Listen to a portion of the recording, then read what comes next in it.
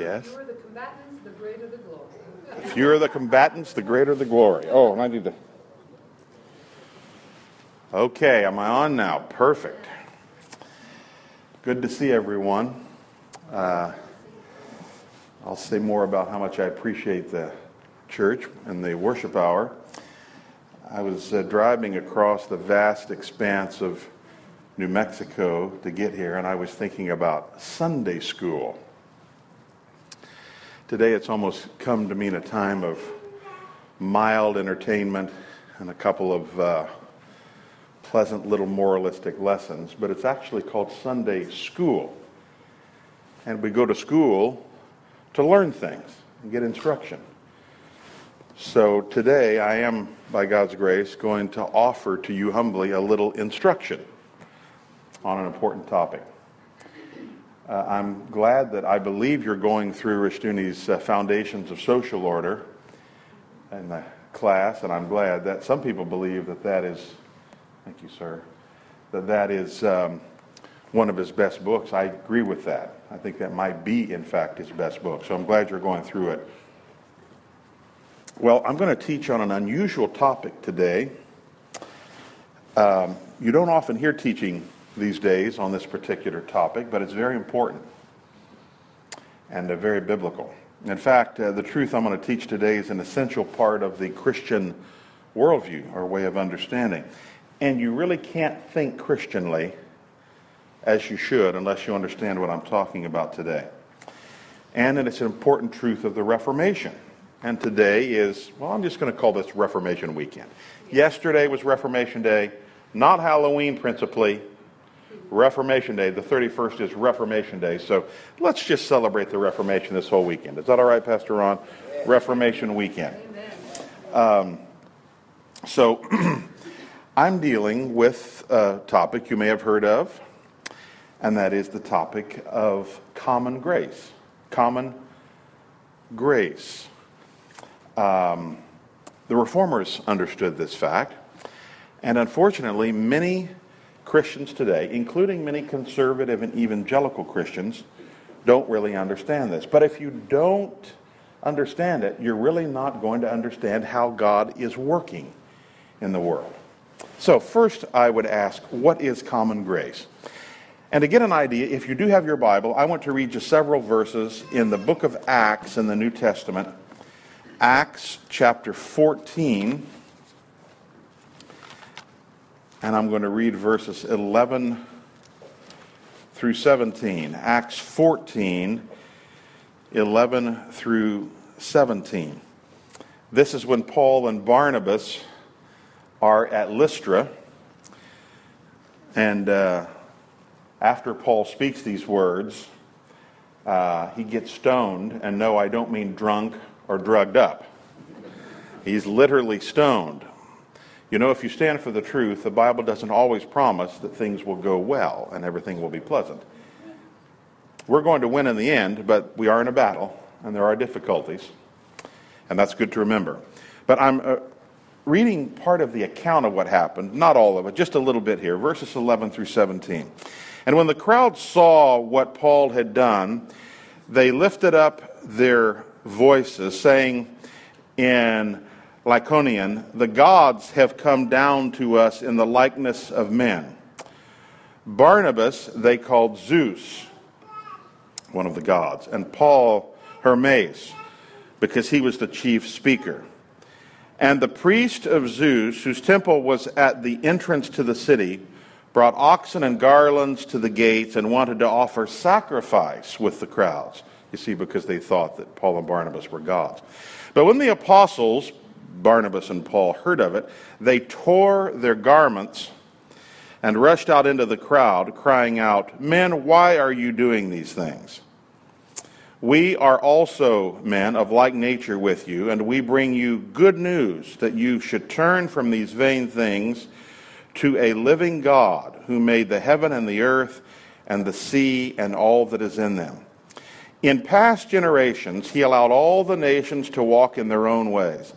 Yet he did not leave himself without witness. For he did good by giving you rains from heaven and fruitful seasons, satisfying your hearts with food and gladness.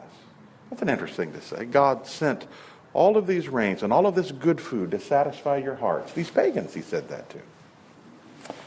So, this is an example of common grace. Now, that word, expression, common grace, isn't in the Bible, just like the word Trinity isn't in the Bible, but the idea certainly is. First, I'm going to define common grace, then I'm going to tell you what the Bible teaches about it, and then how to apply it to our lives. Common grace, I want to write it down or at least remember it, maybe listen to it again as it's recorded, is God's goodness and kindness that he sheds on all people and all creation, irrespective of whether they're Christian. Now, common grace is very different from redemptive grace. We sometimes call that special grace. Now, you should know, we all should know what redemptive grace is. Redemptive grace is God's grace that he pours out on sinners that call on Jesus Christ for salvation. The Bible teaches both common grace and special or redemptive grace. Common grace simply means that God is kind to all people who aren't Christians. That's why it's called common grace. It's common to everyone. It's common to everyone. Now, one reason that people don't know much about common grace is because they have a very high view of redemption. Jesus died on the cross, and he died for me, and he rose for me, and I'm going to heaven when I die. And that's very good, and it's very true. They have a high view of redemption, but a very low and impoverished view of creation. Evangelicals in particular have this problem. And we should be biblically evangelical. I mean, the evangel is the gospel, the euangelion, the good news, and we're gospel people. But there's more in the Bible than the gospel. Did you know that? There's more in the Bible than the gospel. Creation precedes the gospel. In fact, if there's no creation, there's no gospel. The gospel is around because Satan spoiled God's creation. He didn't do it permanently, of course, but he spoiled God's creation. Creation is the foundation for what God did in the gospel. We see God's common grace at work first in creation. And if we have a low view of creation, we'll have a very low view of common grace. Now, the storyline of the Bible, the basic storyline is creation, fall, redemption. Creation, fall, redemption. In fact, if I remember correctly, the last time that one asked me to teach Sunday school, 2 or 3 years ago, I spoke on a Christian worldview, the basics, and I spoke on that very thing. You should remember it, unless you're very, very old, like Pastor Ron. And he's old, and he even remembered, so you don't have an excuse. So creation always comes first. We always consider redemption through the backdrop of creation. In fact, redemption was necessary in the first place because of the fall from creation, you see. You can't understand redemption if you don't understand creation, because redemption is restoring creation and enhancing creation. Now, the Bible is very clear about common grace, as I defined it. So Paul's preaching at Lystra, and here's what he said about these pagans. Understand, they were pagans. These were pagan people. You notice what they did. After they saw what Paul had done, and Barnabas had done, they rush up to them, and they say, "You are gods," and they wanted to sacrifice. So obviously these people were pagans. But notice what the Scripture said. In past generations, God allowed all the nations to walk in their own ways. Yet he didn't leave himself without witness. Isn't that beautiful about God's grace? Even among all of these pagans that don't know anything about Jesus Christ, don't know anything about the Bible, God in his revelation in creation gives a witness to his truth. By the way, that's one reason that pagans are accountable. That's one reason that those who have never heard the gospel are still accountable for their sins, because God did reveal himself to them. In fact, Romans 1 said he clearly revealed himself to them. And notice it says here, he did good, to these pagans, by giving you rains from heaven and fruitful seasons, satisfying your hearts with food and gladness. That's amazing. In other words, God in his grace gives good things to pagans so that they can eat good food and be glad. You say, well, even unbelievers? This shows the heart of God, the goodness of God. And by the way, if you want to know why God can send people to his judgment in hell, it's because he has been so good to them. And they've turned their backs on him. God hasn't been unkind and cruel to unbelievers and the pagans. He's been very kind to them. And yet the vast majority have turned their back on him. And then Jesus taught in Matthew 5, verse 45, "For God makes his sun rise on the evil and on the good, and sends rain on the just and the unjust." Now we know that's true, right?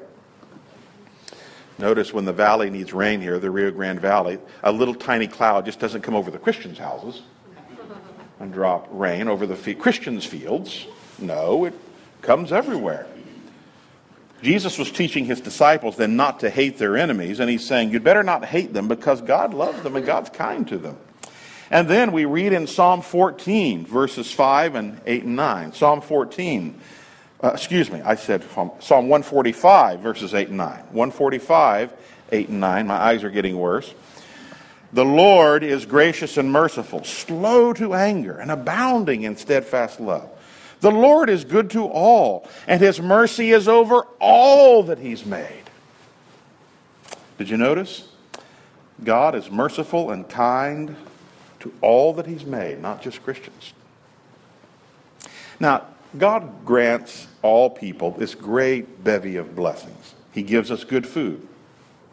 In the West, and even in other places, we can eat fresh meat and vegetables. Most of us daily. Most of us. If you have just a little extra money, you can go over to H-E-B and get all the meat you want. Any day you want. And even in the third world, where poverty sometimes abounds, most people aren't literally starving to death. Day by day, God provides them food. He satisfies humans' hearts with food and gladness. In other words, now I want you to think about this language from Acts. God wants his creatures to be glad. Now, he wants them to be glad his way, but he wants them to be glad. They might be his enemies, Romans 5:10 says, they are. But he still loves them. He gives them tasty food like filet and T-bone steaks and sirloin steaks. I better not let my mind wander. I'll go off and off thinking. And a man of my girth, you know that I enjoy this tasty food. And he gives them clean water, often right out of the tap, an enjoyable drink, Diet Coke, or even bourbon. Just so, notice what Paul said there, just so they can be glad, fill their hearts with gladness. But there's another reason I want us to consider that God showers his common grace on the earth. It restrains man's depravity. Now, the Bible says that man is fully depraved in Romans chapter 3. That doesn't mean he's as bad as he could be, but it means that he's depraved in every part of man. His intellect and his will, his emotions, every aspect of man is depraved. But God doesn't allow man's depravity generally to fully exhibit itself. And you'd better be glad for that. Amen. You'd better be glad. In Romans 1, we read that God sometimes gives unrepentant, rebellious people over to a reprobate mind. But he doesn't do that most of the time. Likewise, and listen to this, in Genesis 20, God tells the pagan king Abimelech. Some of you, I don't have time to go into the story, but Abimelech had seized Abraham's wife Sarah for himself, and thinking that she was Abraham's sister. So Abraham had kind of passed her off as that. And notice, though, what God said to him. "I kept you, Abimelech, from sinning against me." That is, from taking her and having intercourse with her. God keeps the wicked from fully venting their depravity. Isn't that a good thing? Can you imagine what the world would look like if God fully removed his restraining hand? By the way, likely that's what hell will look like. All sin, all the time. Boy, that's a sobering, frightening thought, isn't it? We do get examples of this nearly unimpeded depravity, sometimes in wartime. You've heard stories about that, the pillage and the rape and the torture and cannibalism and butchery and debauchery. Some of what the Syrians and others are suffering right now. Yet God does keep these times as very rare exceptions in history. God keeps his leash on the wicked. They want to go over and bite and destroy, and he said, no, I'm not going to let you do that. And sometimes he'll let them go nip. Oh yeah, I want to let you nip, but then I'm going to pull you back. He's restraining the wicked from rushing headlong into utter depravity. God holds sin in check. That's his common grace. And then, common grace doesn't only keep things from being as bad as they could be. It positively makes things very good many times. Let me explain that. In Genesis, we read of Cain's descendants. Except for Enoch, most of Cain's descendants were apparently not godly. Yet the Bible tells that these Cain's descendants created musical instruments and forged tools of bronze or brass and iron. In other words, early musical technology, musical instruments were inventions from Cain's unbelieving line. Now I want you to think about that for a minute. God showers on humans of all spiritual conditions. He showers amazing gifts. Music and art and technology and entertainment and medicine. Think of them in our modern world. I mean, we talk about smartphones.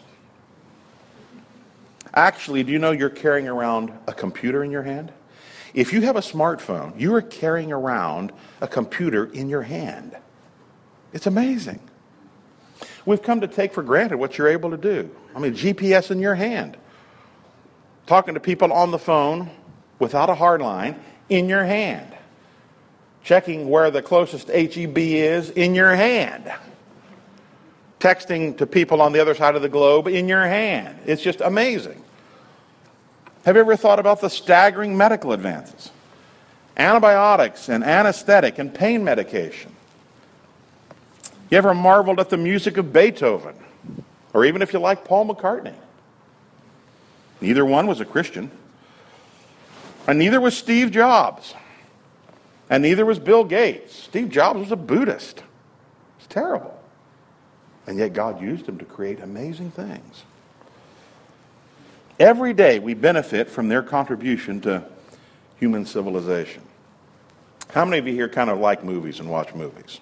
Okay. You may have heard of the tragic death of Philip Seymour Hoffman, great actor.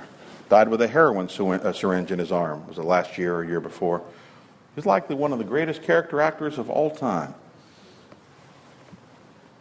Many of the early modern scientists like Michael Faraday, he was a pioneer in electromagnetism, were Christians or influenced by Christianity. But some weren't. Some weren't. Perhaps the greatest scientist of all time was Albert Einstein. He wasn't a Christian. He was a theist, but not a Christian. And yet his theoretical discoveries about space and space-time have just revolutionized modern science. And this is equally true of less well-known people who benefit society. Many of the people who surround us, who benefit us, are not Christians. Did you know that? The people who plant and harvest our corn, repair our refrigerators and our automobiles. You go to the auto repair shop and go to the service writer and say, "Now, I only want a Christian working on my car." No, you don't say that. You want the best person possible under the conditions. That would be great if he's a Christian. These people extinguish our forest fires. They deliver everything from tennis shoes to power tools. They keep our streets safe, police officers from gangs and thugs, and they create and deliver life-saving medicine. We need these people. We need these people, even if they're not believers. In fact, and I've kind of said all of that to get to this on this point, God teaches a fascinating truth about this in the Old Testament. God told Israel that he would not expel the evil nations of Canaan very swiftly when he was sending Israel into the land. And listen to what God said. "I will not drive them out from before you in 1 year." He said, I'm not going to do this in 1 year. "Lest the land become desolate and the wild beasts multiply against you. That's what he says in Exodus 23, verse 29. Now, we sometimes hear Christians say or sort of imply that they'd like God to get rid in the world of all unbelievers sort of right away. If we just lived in a world where everybody right now was a Christian. Well, that would be nice if all people were believers, but that's not what they mean. They just get sick of being around unbelievers and want God to sort of apparently exterminate them or take them away. But if you'll think about it, how foolish that idea is. Our world right now couldn't go on without gifted unbelievers. Common grace assures that there's continuity in history. Think about that. Common grace assures that God's plan is working out in history. These unbelievers are a great benefit to God's world, including to us. We couldn't operate our world without them. He uses them in our lives to help us. And we help them too, even apart from the preaching of the gospel, which is the main thing. But we help them and they assist us in God's continuity and working out his kingdom in history. And my view of eschatology and that of you is that more and more as time goes on, through the preaching of the gospel, many, many, many more will be converted. But the Bible doesn't teach that every single person will be converted, even when Jesus comes. There will always be unbelievers in the world, and they're here for God's good purposes and to assist us, and because God is kind. Now, having said all that, let me kind of take the other side. Think how utterly incomprehensible is the ingratitude of unbelievers. Think about that for a minute. God gives them delightful food. He gives them comfortable shelter. He gives them impressive transportation. He gives them business opportunities. He gives them in the West and other places, Northern Europe, and more of the world all the time because of the free market, expendable income, and most of the time, sound health. And what do? They mock God. Or if they don't mock him, they turn their back on him, avoid him. They act as though these blessings are a result of their own ingenuity, of their own hard work. They deplore God's holy law. They poke fun at godly Christians. At best, they live their lives without reference to God. Romans 1 says they do not like to retain God in their thoughts and their knowledge. I would say there's no greater ingratitude in the universe than ingratitude toward God and toward his kindness. Yet even here, despite their ingratitude, God drenches unbelievers with his common grace. Have you ever noticed how kind God is to unbelievers? How kind he is. He gives them abundant time to repent. You know, God is often more gracious and merciful than we are. My attitude sometimes when I see the wicked is, I'm just sick of that. I wish God right now would send down fire and burn them up. And then the Holy Spirit smites my heart and said, wait a minute, you don't know what my plans are. I give people a long time to repent. I was thinking as I was preparing this, Peter tells us in the days of Noah, the days when God seemed to remove his hand of restraint. And if you read back there in Genesis 6, it says, the imagination, the thoughts of man's heart were only evil continually. In other words, God's common grace had been almost completely removed. And it seems as though people got up in the morning and right when they woke up, it seems their attitude was, what can I do to pillage and murder and rape? I want to live my entire day in defiance of God. Isn't that terrible? Almost the entire earth. Except for one godly man and his family. And yet, God didn't say, I'm going to now send my judgment, and next week, if you don't repent, fire is going to fall, or, as eventually happened, I'm going to send a great flood. No, Peter said, would you like to know when those people were so wicked, how long God waited? Those of you that have read the word, how long did God wait? 120 years. I think I would call that a patient God. If the entire earth were filled with that evil, you and I would say, oh God, please judge them immediately. And yet, God waited 120 years and he sent a godly man to preach for 120 years. Don't tell me that God isn't a gracious God. And to all of these unbelievers that say, why did God allow the plane to crash? That isn't a very nice God. Why did God allow somebody to get cancer? And I'm not making fun of those things. I realize those are very difficult. But understand that God is an immensely gracious and merciful God and is so kind.